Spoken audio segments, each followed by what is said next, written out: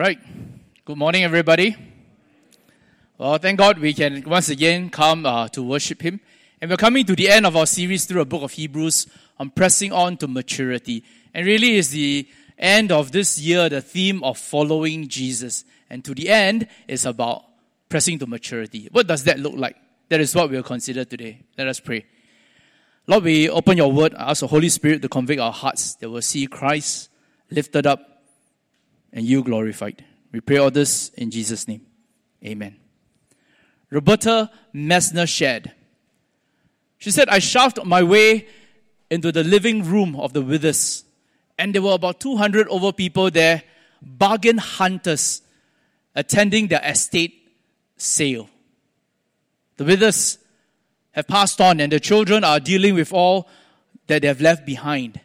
As a teenager, I sold cosmetics in this neighborhood, and Mrs. Withers was my favorite customer.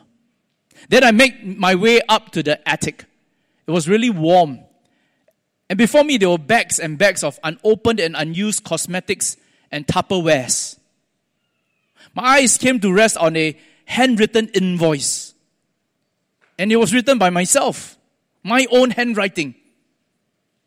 That was the first sale I made to Mrs. Withers. I began to think back about a summer day long ago. I've walked the whole day without making a single sales. I came to the last home and I pressed the bell, preparing myself to face the familiar rejection. The oak door swung open and I said, "Hi, I'm here to sell cosmetics." And I looked up, I realized it was Mrs. Withers, the bubbly soprano of our church choir. A few months ago, when I had to go to a distant city to have a brain surgery, she had given me many exquisite gifts. So she looked at me and she smiled. She says, "Oh, Roberta, come in. What do you have for me today? I have so many needs." And so I slid into her big sofa, took out all the cosmetic samples and handed her the sales brochure. And she made me feel like the most important person that afternoon. She asked me many questions about the cosmetics, and finally she asked, "What are you going to do with the earnings?" And I said, I want to save up for college to become a registered nurse. But today, really, I feel like I want to buy my mother a birthday gift. Every time she accompanies me for my medical appointment, it's really cold, and so I would like to get her a sweater. And Mrs. Withers replied, "That is really considerate of you." That afternoon, everything I recommended to her, she bought 2 of everything. And today, 30 years later, they are right there before my eyes in the attic, unopened and unused. I was abruptly transported back to that humid and sweaty attic when someone asked me, "Do you know Hillary Withers?" I turned and looked at the lady and says, "Yes, I used to sell cosmetics to her. But I don't understand why she will buy so many of these cosmetics and Tupperwares and leave them unused and not even give them away." And then the lady said, actually she has given a lot of them away. Only the special ones she kept. And here they are today. Then she added, "Hillary once told me that she will never turn away a door-to-door salesperson. She said, if I give them money, it does little for their self-respect. But I give them my time. I listen to them. I buy their products. I share with them my love and my prayers. You never know how far a little encouragement will go." And Roberta paused, remembering that after she made the first sales to Mrs. Withers, her sales figures soared. That summer, she made enough commission to buy her mother a birthday gift and even have left over for her college fund. She even went on to win several national sales awards and put herself through college, finally becoming a nurse and eventually even getting a PhD. And then she said to the lady, pointing at all the bags of unused and unopened cosmetics, she said, "Mrs. Withers must really care for these people." And the lady replied, "Yes."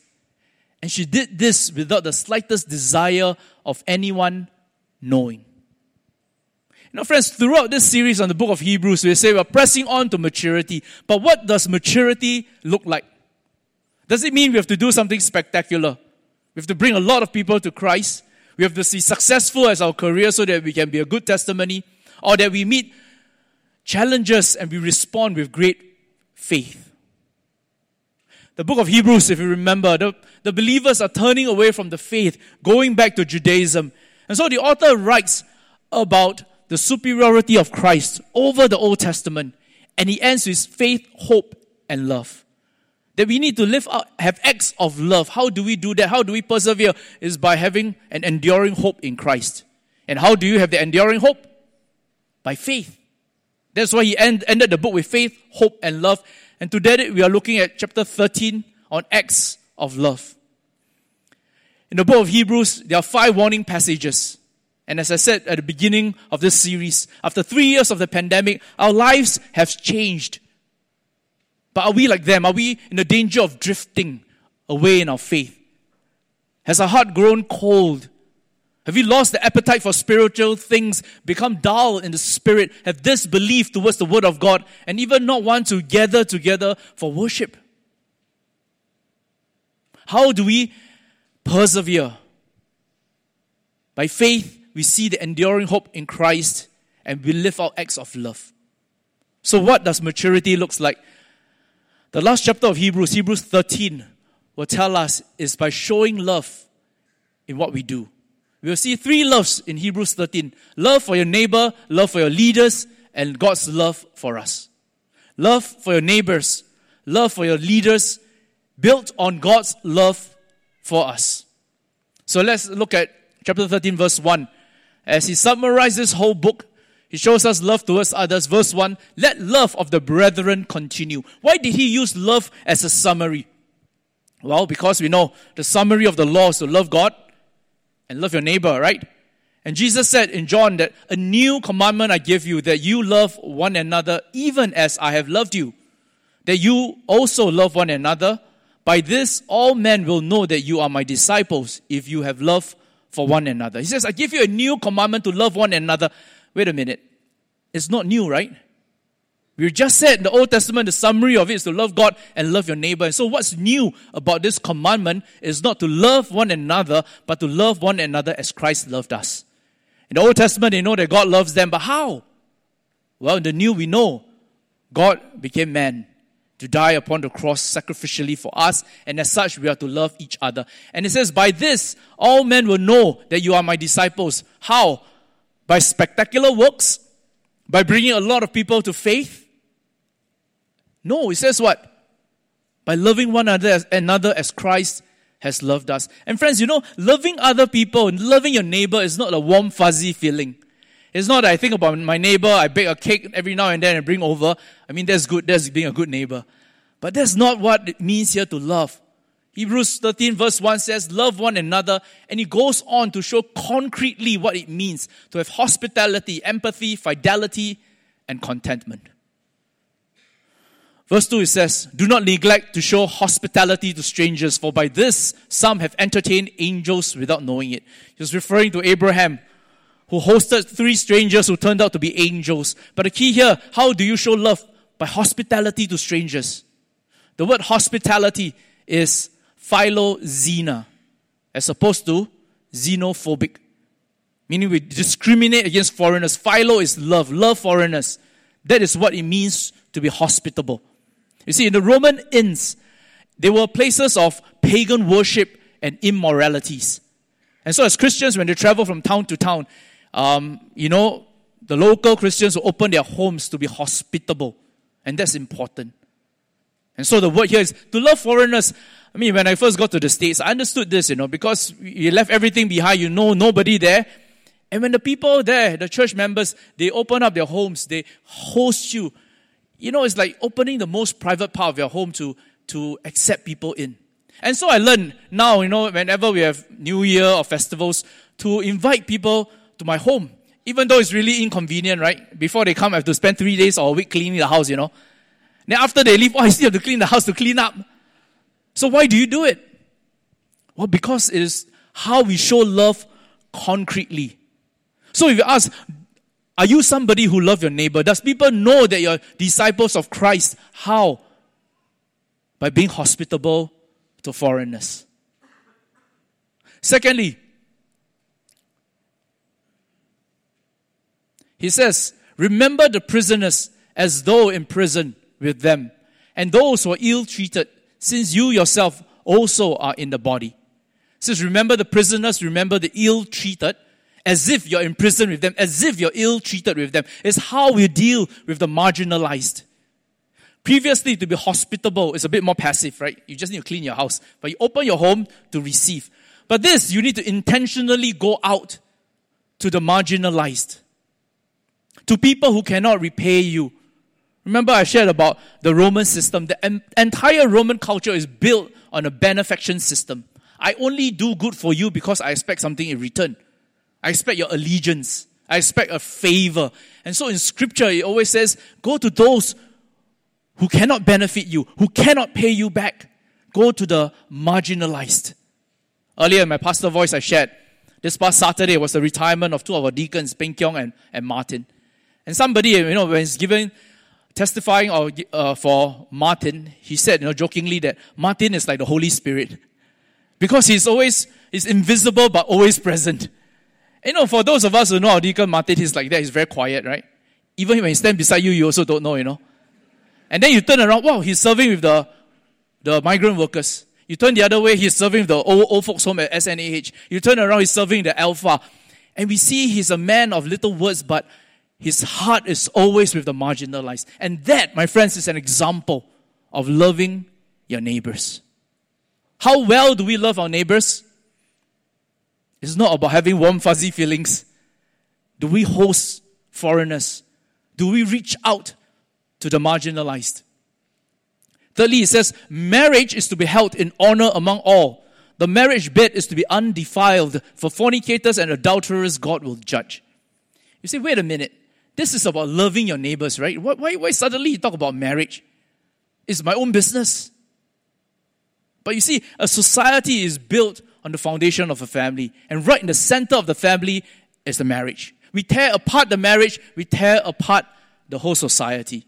And that is why when we look at the Roman Empire, when eventually it was invaded, many historians said it's not simply because militarily they became weaker, but it was because of the centuries of moral decadence. The people will sleep with husband and wife only to have descendants. Every other needs, they go outside to prostitutes, to slaves, to anybody by law except Roman women. But of course they still do it, right? And Roman women will sleep around too to gain favors for benefaction. And so this was the Roman family. But scripture is countercultural. It says, keep your marriage bed undefiled. That is how you love your neighbor, because your spouse is your closest neighbor. The person you're sleeping with, that's your neighbor. That person's spouse is your neighbor. And so you're breaking this relationship. He reminds his readers that fornicators and adulterers God will judge. What's the difference? Now, adulterers are the people who are married and have extramarital affairs. Fornicators are those, even if you're not married, but you have sexual sins. And since all this, God will judge. So sex is not private. It affects those around us. Likewise, the next point when he talks about money. He says, make sure that your character is free from the love of money, being content with what you have. For he himself has said, I will never desert you, nor will I forsake you. So that we confidently say, the Lord is my helper. I will not be afraid. What will man do to me? Again, in talking about love your neighbor, why does he talk about money and being content?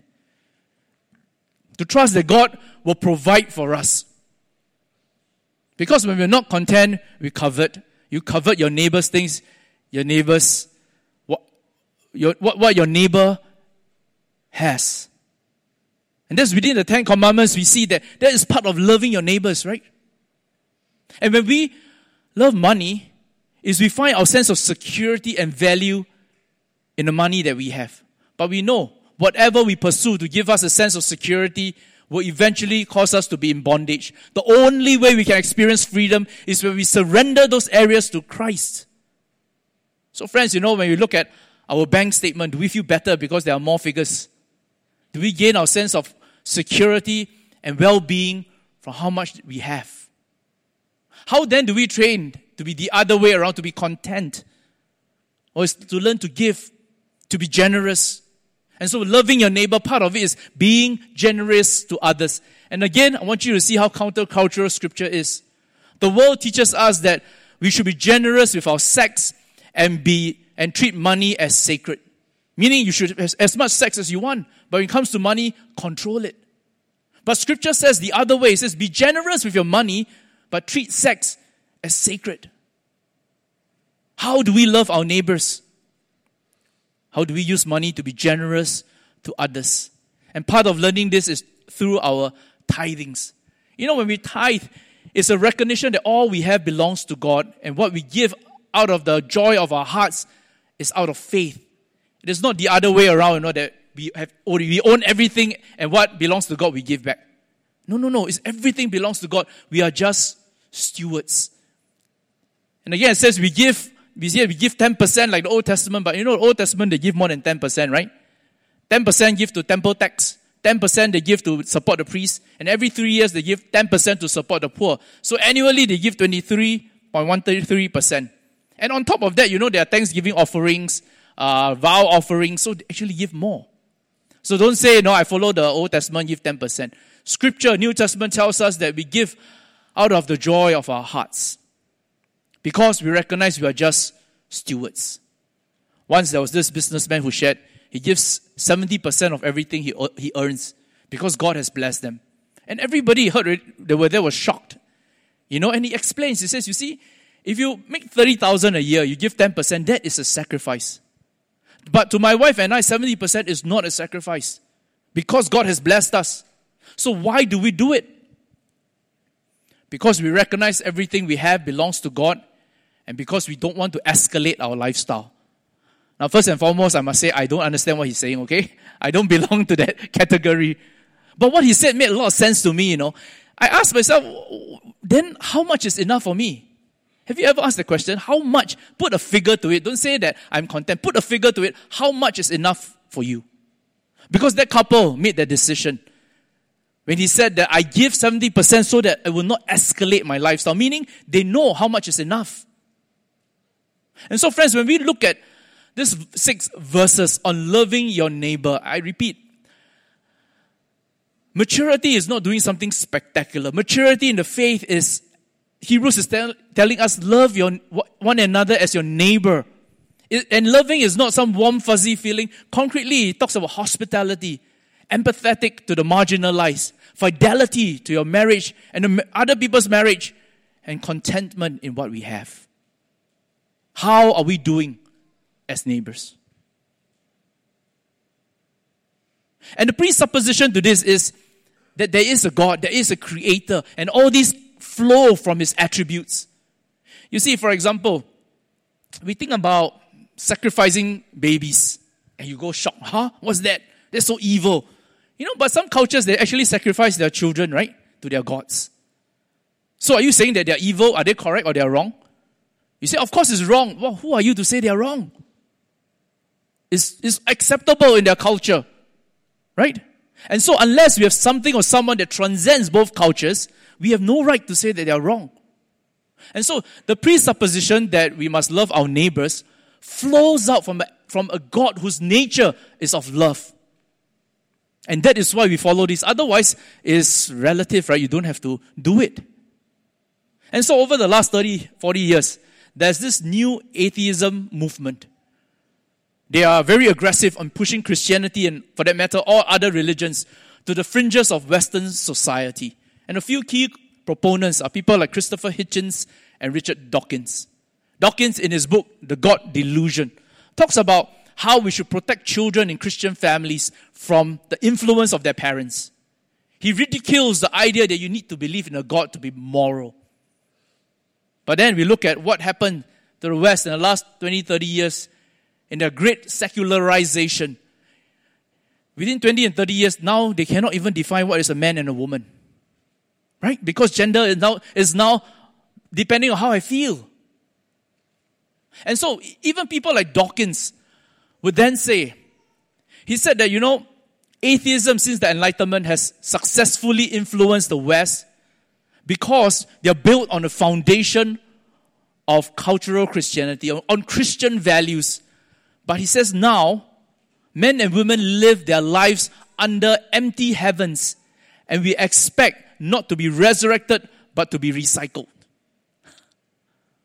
And so in his latest book, Outgrowing God, he says, whether irrational or not, it does, unfortunately, seem plausible that if somebody sincerely believes God is watching his every move, he might be more likely to be good. Now, he said this begrudgingly. That's why there's so many commas, irrational, unfortunate.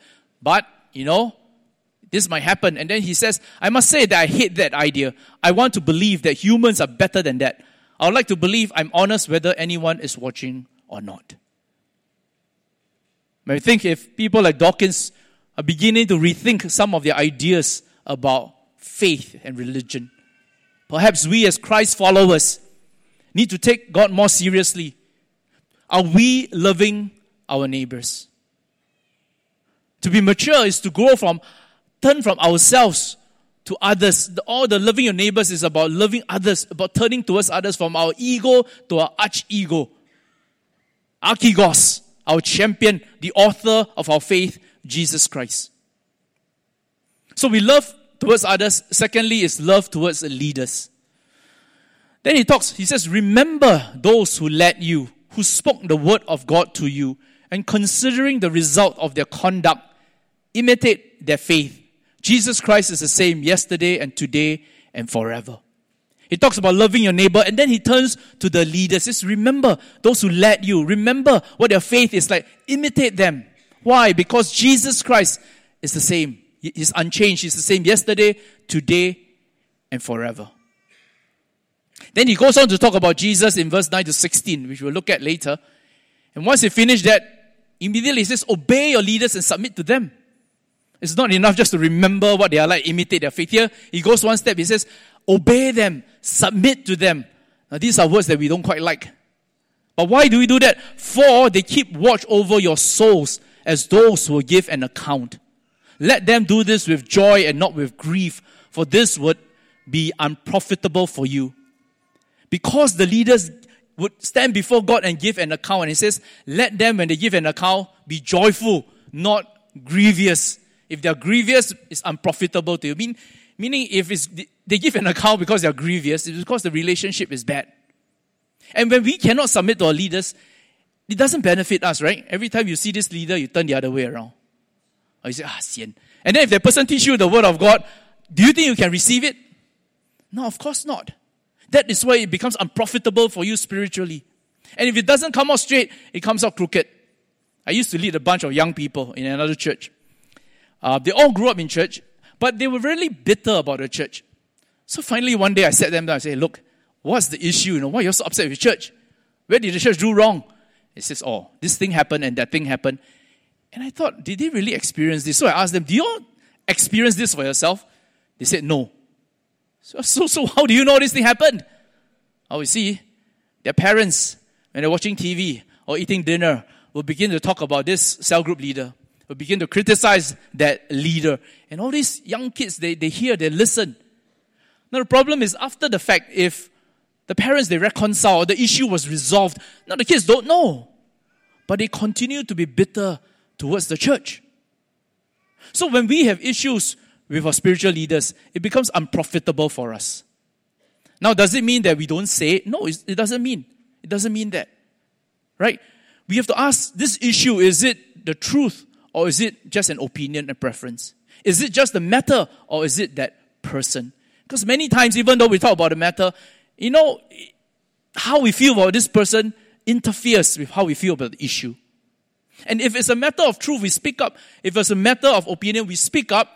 But yet we also learn to submit. And so you see there's a dual relationship. The author says, obey your leaders. Then he says, pray for us. Right? So he is one of the leaders. He says, pray for us, for we are sure that we have a good conscience, desiring to conduct ourselves honorably in all. So in both verse 7 and verse 17, it says, remember your leaders, obey your leaders. Why? Because they imitate Christ. Here, because they have a good conduct. And so you said, but what if my leader has no good conduct? Well, that's why we are Baptists. You see, Baptists, we believe in membership, right? There's a dual relationship. Okay, we don't like to talk about membership these days. It's better just to come and worship and leave. Why commit? These days, you are commitment phobia. You don't want to commit, right? So it's better just to worship. Don't commit to this. Or maybe we have been hurt before, and so we just want to worship and keep quiet, but we do not want to commit to this body. But at the same time, when you look at Scripture, there is a relationship of commitment. Paul says in 1 Timothy, the elders who rule well are to be considered worthy of double honor, especially those who work hard at preaching and teaching. For Scripture says, you shall not muzzle the ox while he is threshing. The laborer is worthy of his wages. What is this double honor? You pay them. You support them financially. Galatians 6, when he talks about bearing each other's burdens, in verse 6, the one who is taught the word is to share all good things with the one who teaches them. Again, sharing materially, supporting them. Why? No, I don't know. Maybe because the leaders, their financial needs. Once someone told a pastor, he says that, every year my family go on vacation. In our budgeting, we will include your family. It means that every time they spend a certain amount, they will leave a little budget for the pastor's family. Now, how do you think the pastor will feel? I say GDLL, 感动流泪. Because it's not about the money, it's that you regard them as your family, and that is what the church is about. In a marriage, if you do not commit, it will never work. Every time you hit a problem, you run. In a church, if you do not commit, it isn't a church. The church is not this Sunday gathering. This is worship. The church is you and I, and while all of us belong to the universal church, truly born again believers belong to the universal church, we are also called to belong to the local church, and hence we talk about membership. We're willing to submit to church discipline. We're willing to call out leaders who are not living God's way, but we are committed to each other. That's a community. And so, while there are expectations of the people, to the leaders, there are also expectations. 1 Peter says, therefore, I exhort the elders among you as your fellow elder and witness of the sufferings of Christ, and a partaker also of the glory that is to be revealed. Shepherd the flock of God among you, exercising oversight, not under compulsion, but voluntarily, according to the will of God, not for sordid gain, but with eagerness, nor yet as lording it over those allotted to your charge, but proving to be examples to the flock. The leaders, they also have expectations of their leaders. And so, I encourage you all to join Oikos. Oikos is 12 weeks. I think most of you in your heart say, heng, because you don't have to attend 12 weeks. Last time your newcomers class, maybe 6 lessons. I encourage you to join Oikos, which is not just for our new members. You haven't been there. If you're not going for CE classes, you should go for Oikos to understand about the basics of faith and about what our church is about. And you'll be surprised what you do not know. So I encourage you to join, to be part of this church family. I shared before, when my wife and I joined QBC, we had to get rebaptized. And by then, I was already a pastor for 10 years. I've immersed a lot of people. But because I was sprinkled when I was baptized, joined QBC, I have to get re-immersed. I remember my old pastor who sprinkled me when we left, he says, remember never to get rebaptized again. And I think that's why today when I see him on the street, he don't want to talk to me, No. But we decided to do that. To me, it's not a rebaptism. We decided to be immersed because we felt that God has called us to this body, and hence we submit to the authority of the church. Likewise, let us commit to this body of Christ.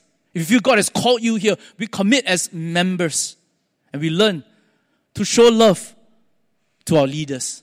To love your neighbors, to love your leaders. Why? Because it's built on God's love for us. That's why verse 9, 16 talk about God's love for us. He says, do not be carried away by varied and strange teachings, for it is good for the heart to be strengthened by grace, not by food, through which those who were so occupied were not benefited. It says we grow in holiness, not by whether you eat something or you don't eat something, not by food, but by grace. When we understand the gospel, when we understand the whole book of Hebrews, what it's talking about, we have a better covenant, we have a better mediator, we have a greater high priest who himself is the sacrifice. Everything we have covered in the last 2 months, we understand that we are saved by grace. Not whether you eat something or you don't eat something. And friends, when we understand the concept of grace, then what we have read earlier, verse 1 to 6, to love your neighbors, they are not commandments that we cannot attain to. They constantly condemn us and make us feel guilty. Rather, they become virtues and ideals we pursue as a community in Christ.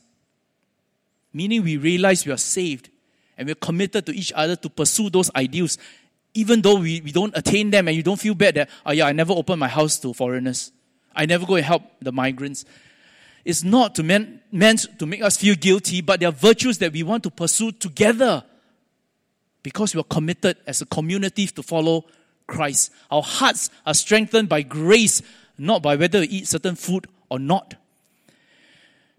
And then he says, we have an altar that is different from the Old Testament altar. The altar from which those who serve the tabernacle have no right to eat. If you follow the Old Testament, you have no right to eat from our new altar. In the Old Testament, verse 11, for the bodies of those animals whose blood is brought into the holy place by the high priest as an offering for sin are burnt outside the camp. The idea is after they offer, they go outside the camp and burn. The idea of removing the sin.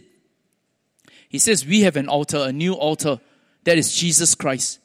Therefore, Jesus also, that he might sanctify the people through his blood, suffered outside the gate. Jesus was nailed outside the gate of Jerusalem. It symbolizes removing of the sin to the outside like the Old Testament. But it says this is a new altar that is opened that's completed by Jesus. So let us go out to him outside the camp, bearing his reproach. For here we do not have a lasting city, but we are seeking the city which is to come.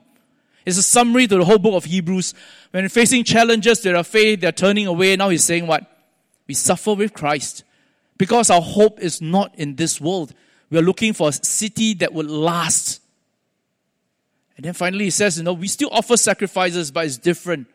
Through Jesus then, let us continually offer a sacrifice of praise. The sacrifice we offer is a sacrifice of praise. The fruit of your lips that give thanks to his name. A heart of gratitude, that is our sacrifice. And do not neglect doing good and sharing, for with such sacrifices God is pleased. Verse 1 to 6, loving your neighbors, doing good and sharing. These are the sacrifices we offer up, not dead animals. And so as we come to the end of the book of Hebrews on this series, pressing on to maturity, the question I asked, what is maturity? It is not about doing something spectacular. It's not about bringing a lot of people to Christ or responding to great faith when we meet challenges, which are good and important. Hebrews tells us maturity is knowing good, right from wrong, from the word of God, and then acting out in love. It is in the daily grind, in the mundane and the ordinary that we show little acts of love. That is our pressing on to maturity. And that is why the great reformer Martin Luther says this: sanctification is hidden in offensively ordinary tasks. Sanctification, growing holiness, maturity is hidden, is not obvious, is in ordinary mundane things that we find offensive. We want to win people to Christ, reach some unreached people group, but we don't like the person in our DG. We want to reach our colleagues for Christ, but do you do good work? Do you start work on time? We want to love our spouses, our parents, but do we do the dishes? Do we change the diapers? We want to love Jesus with all our heart, soul, and mind, but do we bridle our tongue and mind what we say? This is what Martin Luther is talking about. Sanctification is hidden in the offensively ordinary task. And in my pastor's voice, I shared what Scott Hubbard said. He said, trusting God with an afternoon's ruined plan trains us to trust him for greater things. Giving sacrificially with a tight income readies us to do so with a more comfortable one. Unashamedly speaking of Jesus before a neighbor prepares us, should the day ever come, to speak his name before persecutors. And he ended to say, begin where you are. Do the ordinary things. Give attention to your children. Speak an encouraging word. Store God's word in your heart. Begin where you are. You want to be a mature Christian? Now, we will never be mature. We can only continue to press on to maturity.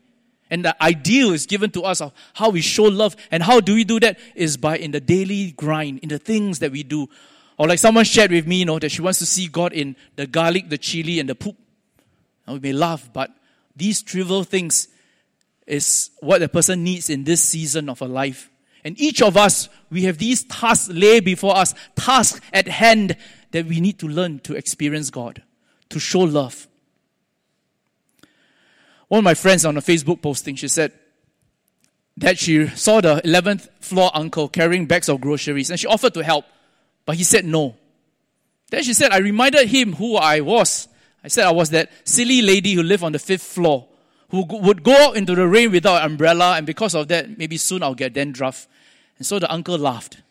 He said he remembered, but he insisted on carrying his own bags. Then he looked at me hesitantly and he asked, do you have time to read some letters for me? So my friend agreed. She went to his house. He took out a stack of letters from his overstuffed IKEA bag. And over the next 45 minutes, between her broken Mandarin and his excellent memory, they listed out all his medical appointments. And then the uncle said to her, he says, thank you for reading these letters. Usually I won't ask strangers because I don't know if they are safe. But you give me a sense of safety and I hope you don't mind the inconvenience. And she said, she noticed one of the last appointment was psychiatry. And then she pointed it out.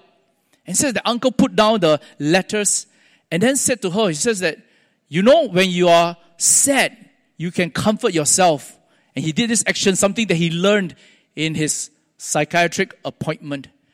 And my friend said, when this happened, her eyes were filled with tears. She says, I thought about his loneliness and his struggles. Many of us struggle like this. And when we are struggling, all we need is someone to come alongside us. Someone to show us small acts of love. Somebody to listen. Someone to point us to God in the mundane things. Friends, what does it mean to be mature? It is to show loving acts in the daily grind. And we have somebody who come alongside of us already in our struggles. And that is Jesus Christ. That when we are wrestling, when we're struggling, He comes alongside. He listens to us. He shows us love and points us to salvation. How then do we respond? Sometimes we think, unless we go on vacation, must wait until we go on vacation, then we can enjoy life. But most of the time, we only have margins of time. Does it mean we don't enjoy life? Sometimes we think we go for a romantic candlelight dinner or walk on the beach, then we have love. But most of the time, we are in between schedules, changing diapers, sending kids to this and that. Does it mean we don't experience love? Likewise, do we not experience God in the mundane? Or we only wait until something spectacular happens, or every Sunday that we experience God? And so, friends, the pressing on to maturity is to know that life is lived in the margins. Love is experienced in the in-betweens.